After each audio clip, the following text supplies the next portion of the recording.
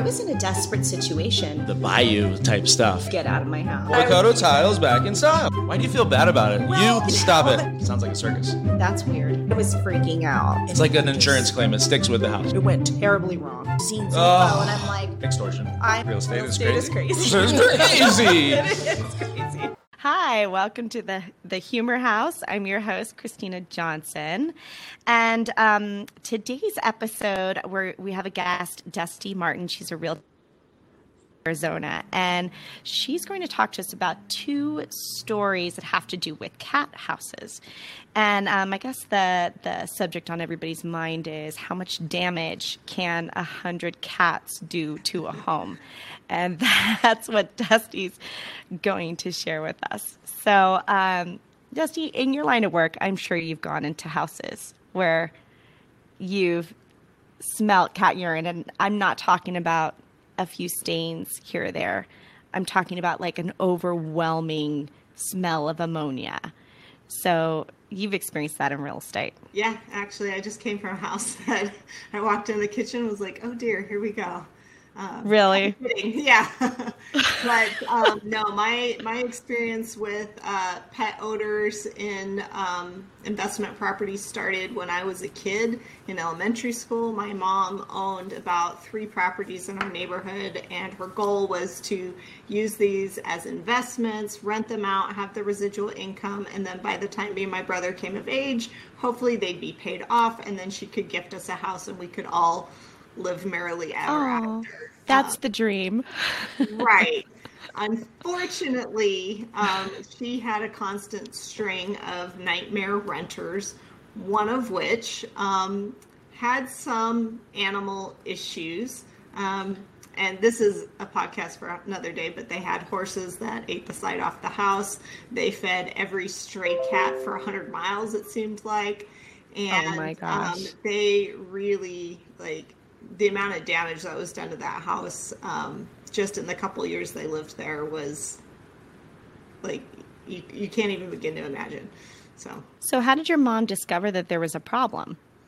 Well, this particular property was literally right across the street, and you know, when the kids are out doing their chores, she would see all these cats come running when they would feed the cats.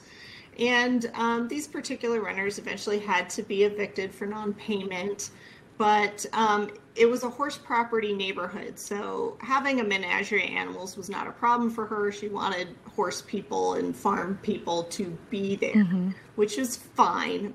But if you're not cleaning up after animals or containing or controlling them properly, then it does become a problem, right?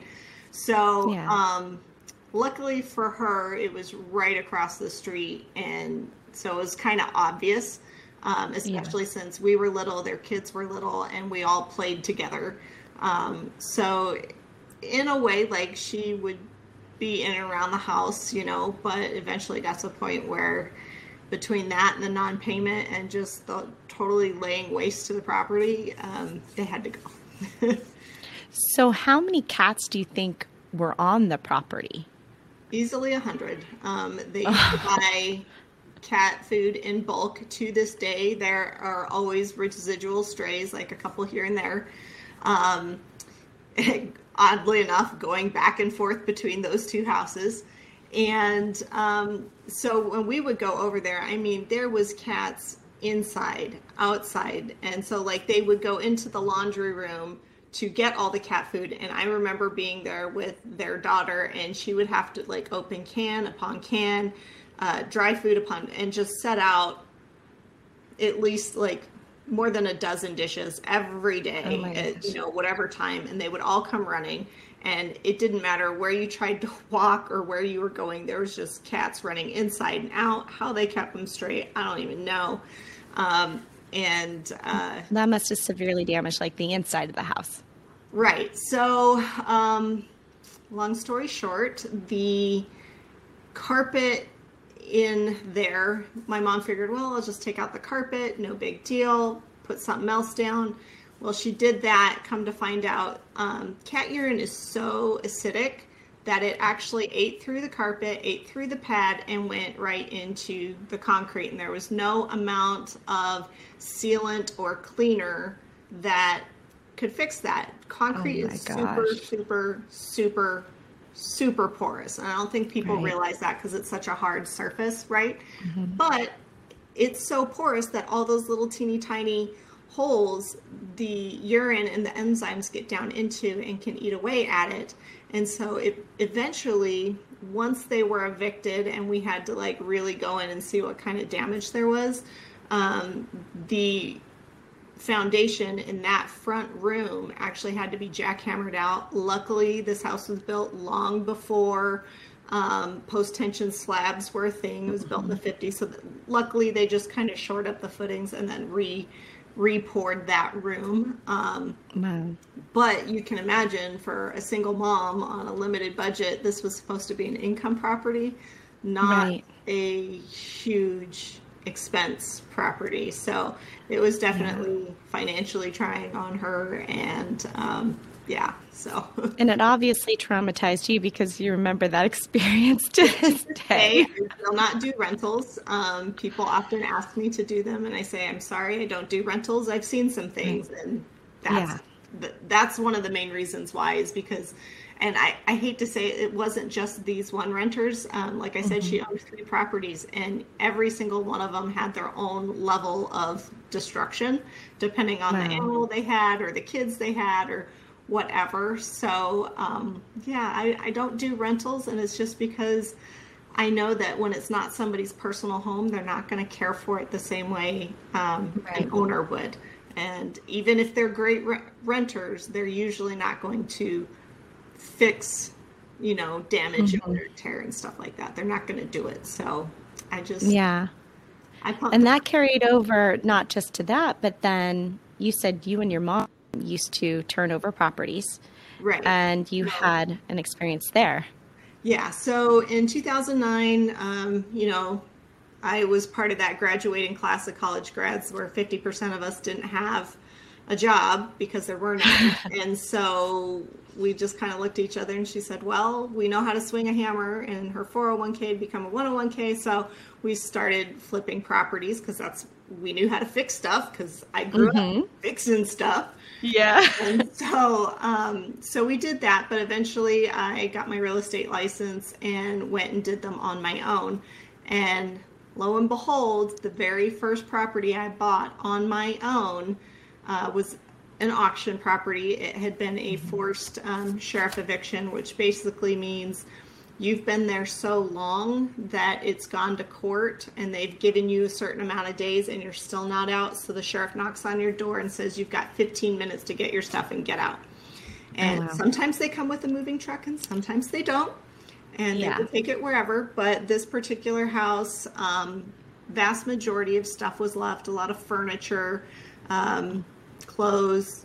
There was an entire fridge full of food that was left behind. And then, of course, the power was shut off. So in the Arizona heat with no AC, no power, you can imagine what that was like 3 months later. My guys got to it. And so I kid you not, I buy this house on a Friday evening, right? And immediately the minute it records, I decide I need to get over there and change the locks on this property and shore it up. So me and my husband grab a set of new locks and we drive out there. He wants to see like, okay, what'd my wife buy? And we get out there and my husband is allergic to cats. And literally we're having a hard time drilling this lock out for whatever reason. It's probably the heat with all the metal like expanding and stuff. And we finally get it open and the door swings open and just immediately the cat odor hits us. And it was so bad, his throat like immediately started to swell up. Like he could not walk into the house. Gosh. So here I am trying to go through this vacant house that possibly squatters have been in because there were some broken windows. By yourself. So I'm having to go in by myself to get to the back door so we can drill out that lock too and change that and try to secure the property as best we could. And that house, again, they had left their kitty behind. And because obviously they left in a hurry, drawer cabinet drawers and doors and stuff were open. So the cat had free reign. And I don't know if it was just one cat or many cats. I don't know. I'm guessing just one cat left there for a long, long time. And he had gotten inside of almost every cabinet in every bathroom, in the kitchen, every floor, everything. And he had pooped and peed and lived his best kitty life. I'm sure, and all rent-free. Rent-free. And I guess when what food was left there for him ran out, so did he. So I guess he left through the window or something. He wasn't there when I got there, but his mess was still there. And so that particular house, they had just put like laminate flooring in most of the common areas, and all of that had to come out. It was only about a year old. And the one saving grace with that house was the membrane layer that has to go out or go under the laminate wood flooring when you put it down, you know, to listen the sound so it's not clacking against the concrete. Yeah. So, lucky for me, that membrane was there and it was fairly new. And so it hadn't been 100 cats. It was more like one, maybe two. And luckily not a lot of prolonged liquid. And so all of that had to come out. Every piece of tile had to come out. Every sink, every vanity, every toilet, every kitchen and bathroom cabinet, every ounce of tile, every ounce, like literally I took everything back to the walls. Wow. Because that one little cat had done that much damage. And I don't think people realize how much damage, you know, cat and dog urine can do. And when people go into a home, often what I hear is, oh, well, we can just change the carpeting. But like you said, that's not necessarily true because it seeps into that concrete. And so what did you have to do to just even clean the concrete? Like what kind of... So in that particular house, like I said, the saving grace was the membrane. So the concrete was still okay. And then there was actual legit tile. And luckily it was just one cat. So everything came out. However, in my own home, excuse me, hiccups. In my own home, I also bought this home before I was licensed. I was just really good at finding deals. It was a foreclosure. Yeah. And we bought it from the homeowner, but he did have a dog. And when we did our inspection and everything, like there was like this bathroom behind me wasn't even done. It was just a hole in the floor, that kind of stuff. And it was fine, but we could never afford this neighborhood otherwise. And so for us, it was more like, get it while you can afford it, you know, at the very bottom of the market. So with him, he had a little dog, a cute little miniature greyhound, Italian greyhound little guy. And we noticed when we moved in, like, okay, we've got to restretch the carpet. So we paid a friend to come in to restretch the carpet and everything. I mean, it wasn't anything special, but it didn't look or smell like a dog. And that's the one thing, like dogs aren't as destructive, but over enough time they can be, right? Right. And so, and at least to me, it doesn't smell as bad. But, so, you know, a couple of years later, this guy eventually ended up renting my husband's first home. So basically we purchased this one and then rented the other one back to him, right? Because he still wanted to stay in the area. And so we, you know, we stretch it and then, you know, we move in and my little dog starts marking and peeing in the house, which he's never done before. And I was like, that's weird. Like, why are you doing this? You know, and figure, okay, well, whatever. So a couple of years goes by and my husband and the original seller, who's now the renter, got to talking and he said, yeah, we're getting ready to put some new carpet in. We can't figure out why the dog keeps peeing in the house and he's ruined it. And he goes, oh, you kept that carpet? And we were like, what do you mean? He goes, my dog like peed all over that, like all the time. I would have thought you guys would have stripped it out.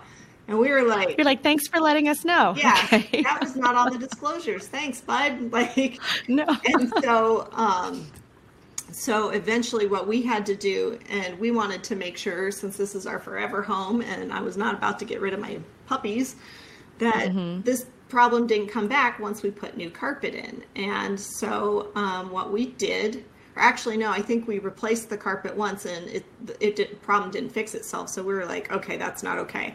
So then the second time is when I did some research. I got a product called TSP, and basically scrubbed with a stiff bristle brush, the entire floor, treated it with TSP, and then cleaned it all up, treated it again, right? And it was a couple day process to let it sit, soak in, get down into all the nooks and crannies and grooves and everything.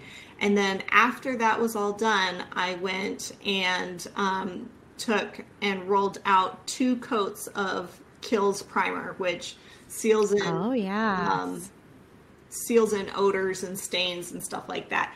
Put that down, and then had the carpet guys come in and put in new flooring, and knock on wood, that worked. But like I said, it was just one little dog, and luckily we didn't have to jackhammer it out. But to this day, if I walk into a house and I smell something, especially if it's cat urine, like dog urine, you can usually deal with something like that, as long as it's not too terribly bad. But with cat urine, that stuff is so acidic, it will eat right through the carpet and the padding underneath it. So you've got to... And I really think that that's the huge lesson here with these stories, is that, you know, if you're looking to buy a home and you smell that you should at least anticipate the expense could be higher, because you need to additionally treat the concrete and seal it. Right. And then I guess the second lesson is, if you are a homeowner and you're allowing your pets to urinate and defecate all over your floors, stop, because it will cost you thousands of dollars in the value of your home. Yeah. So go ahead. I was going to say, carpet should last you about 7 years. And I think the first replacement only really lasted us about 3, because the dog wouldn't stop peeing. We couldn't figure out why. This house-trained dog all of a sudden had to pee in the house. And it was because the previous owner. And the other thing too is, keep in mind, like, what kind of material are we talking about that's been damaged? Are we talking about tile, where it's so thick and hard that it's very unlikely for it to be down in the concrete underneath? Or are we talking about carpet? Or laminate, where it's... Right. And how bad is it on that? Pergo. Right. When people pergo in a bathroom or a kitchen, that's a totally different episode, but that never goes well. Well, I appreciate you sharing these stories, because I think a lot of people are going to learn, and I'm sure that there's someone out there who's listening to this and saying, I can't get my dog to stop peeing on the carpet. And they might go, okay, ding, ding, maybe the previous owner had a pet. Right. And this is how we can hopefully take care of the problems. Yeah. So in fact, in Arizona, I don't know about your state, but in Arizona, on our seller property disclosure statement, there are a couple lines devoted to, has the owner ever had any animals? And you should pay very close attention. Extra attention. Because the next question would be, because all they have to do is say yes, a dog or a cat. And then the next line says what kind of pets. Yes. So. And I think there's no third line, but the third conversation is, have your animals, peed on the carpeting? Right. And then you know what to do. Get down on the floor and smell it, but probably not the best idea. Yeah. Well, Dusty, thank you so much for sharing your story. I really appreciate it. And if someone's thinking about moving from or to Scottsdale, Arizona, how can they get a hold of you? You can find me on Facebook, Instagram, YouTube, or on my website. Just search DustyMartinRealtor.com or Dusty Martin Realtor on Instagram. Same with YouTube, YouTube/Dusty Martin Realtor, and it's DustiMartin. Awesome. And thank you so much. If you're thinking about making a move to San Diego or Riverside County, you can also text or call me, 858-375-4388. Thank you so much.